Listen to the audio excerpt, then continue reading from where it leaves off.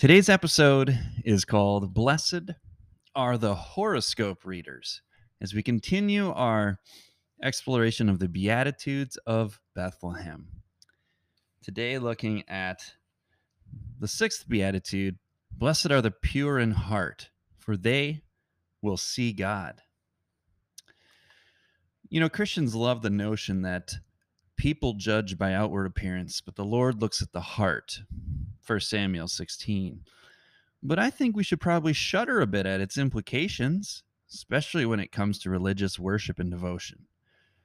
In our tribalistic era, where we think we're judged by whether we're on the right team or not, or belong to the right religious club, this verse reminds us that true believers will be determined by the condition of their heart and their motivations, which are hidden from all but God's eyes.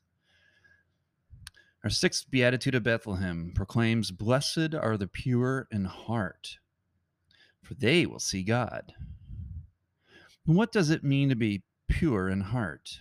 And why do they see God? And who in the Christmas story exemplify this purity of heart that leads their eyes to the King of Kings? The word pure in this context doesn't mean morally pure, without sin, and so on. Rather, it means unmixed, without alloy. We might say, Blessed are those with unmixed motives and undivided allegiances. The upside-down kingdom born in a Bethlehem manger demands people's single-minded devotion. And Mary's baby would spend his adult ministry calling for single-minded commitment, saying things like, no one can serve two masters. You cannot serve God and money. Or the narrow way leads to life and the broad way leads to destruction. Or not everyone who says to me, Lord, Lord, will enter the kingdom of heaven, but only he who does the will of my Father who is in heaven. Or again, no one who puts his hand to the plow and looks back is fit for the kingdom of God. Jesus' brother picked up the message and passed it along in his later letter he wrote, warning, quote, Be sure that your faith is in God alone. Do not waver, for a person who with undivided loyalty is as unsettled as a wave of the sea that is blown and tossed by the wind. Such people should not expect to receive anything from the Lord. Their loyalty is divided between God and the world, and they are unstable in everything they do. James 1, 6-8. This is the idea Jesus seems to have in mind when he says, Blessed are the pure or undivided in heart or devotion. For these folks will have eyes to see God when he passes by in unexpected places and strange disguises. Myron Augsburger, in his commentary, warns that perhaps we need to examine our motives in the religious exercises more than in any other area. How easy it is to cover selfish ambition with the cloak of religious service. Let's be honest, friends, for a moment, and count how many times we've dragged ourselves to church and sat through the service while our heart remained in some other faraway place. How easy it is to give charitably and maintain our membership standing in a church, to grit our teeth and force our way through our morning devotional time and all the external actions out of sync with our heart's true condition and focus. Again, people focus on outward things such as church attendance, dead rituals, going through the religious motions. Meanwhile, God is gazing into our hearts. Thankfully, he's not standing with a clipboard or holding a microscope over our moral performance and measuring our sins versus virtuous actions ratio. No, he is checking our spiritual pulse to see if our heart beats after God's own heart. Do we desire God more than earthly things? Are we willing to sell everything in order to purchase the field in which lies the pearl of great price? Jesus and his kingdom? Matthew 13. The true scandal is that many whose outward actions and appearances Religious affiliations and lack of devotion seem to betray a lack of faith or good standing in Christian circles. Let me read that again. The true scandal is that many whose outward actions and appearance, religious affiliations, and lack of devotion seem to betray a lack of faith or good standing in Christian circles may actually be some of the purest in heart, those best able to truly see the God revealed in Jesus. On the other hand, many dutiful churchgoers who logged many hours volunteering at church might in the end hear Jesus say at the judgment, "I never knew you. Depart from me." Matthew 7:23. But the people, the very people we may never find sitting in a church pew on Sunday, may be traveling their own long and circuitous route that ultimately leads the pure-hearted to pure-hearted worship of the Christ. Let's take another look at the Magi today. The Magi, the wise men from the East, who had no business being part of this Jewish story, but who nevertheless can teach us something about what it means to be pure in heart. In Matthew 2:1-2, we read, "After Jesus was born in Bethlehem in Judea during the time of King Herod, Magi from the East came to Jerusalem and asked, 'Where is the one who has been born King of the Jews? We saw his star when it rose, and we have come to worship him.'" The so-called three wise men likely came from Persia and were astrologers, sometimes translated as magi or soothsayer. It was a practice condemned by God. See scriptures such as Exodus 23, Deuteronomy 18, 2 Kings 23, Zephaniah 1, Amos 5, Acts 7. They could have been of the Persian priestly caste of Zoroastrianism, who paid particular attention to the stars. Outwardly, they were unlikely worshippers, non-Jewish priests of another religion, dabbling in dark and forbidden arts. Yet, inwardly, their hearts were drawn to the King of Kings and Lord of Lords, even by unorthodox means. Their spiritual oneness and sincere seeking led them to the Savior, where they saw the face of God in the infant's eyes. The Magi showed a purity of commitment, a singleness of heart, in their willingness to travel hundreds of miles on a risk-filled journey from the East. They stayed the course until they found the one.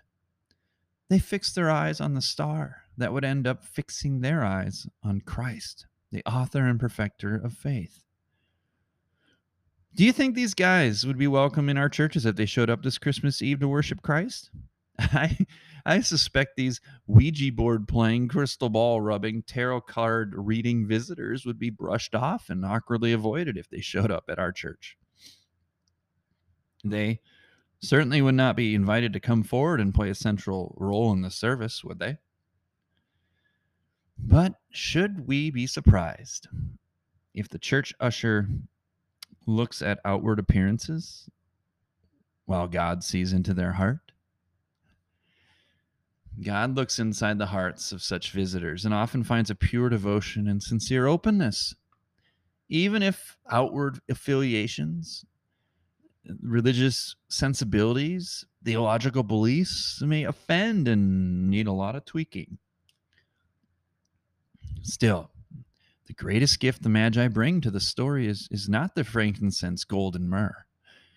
It's the gift of childlike wonder and spiritually enlightened eyes that can see God and his fingerprints in everything. I mean, God has placed little signposts or signatures of himself all over creation. In nature, in other people, in scripture, in worship, and in the sacraments. And yes, in the stars. G.M. Hopkins says, "The world is charged with the grandeur of God. And that certainly includes the starlit sky over Bethlehem. Here's the problem: a divided heart will begin to divide reality into God's space and secular space, sacred days and ordinary days. Suddenly, we've relegated God to that holy building over there where we expect to find him one day a week. No wonder we don't see God Monday to Friday in the everyday spaces. But if we purify our hearts and begin to look for God everywhere at all times, what would happen? We might start seeing God in the sunrise and the sunset, his smile and gentle presence in the falling snow, and his holiness in the violent thunderstorm, in the smile of a lover and in the suffering of a brother. We find him in a loaf of bread and a cup of grape juice, even in the stars above. The psalmist was preparing us for the Magi's appearance when he sang, "The heavens proclaim the glory of God. The skies display his craftsmanship. Day after day they continue to speak. Night after night they make him known. They speak without a sound or word. Their voice is never heard. Yet their message has gone throughout the earth, and their words to all the world." It certainly has. And those wise men noticed and heard the word and responded. This Christmas, let us all ask God for the gift of undivided hearts and spiritual eyes that search the heavens above and the earth below for the face of God hidden in plain sight.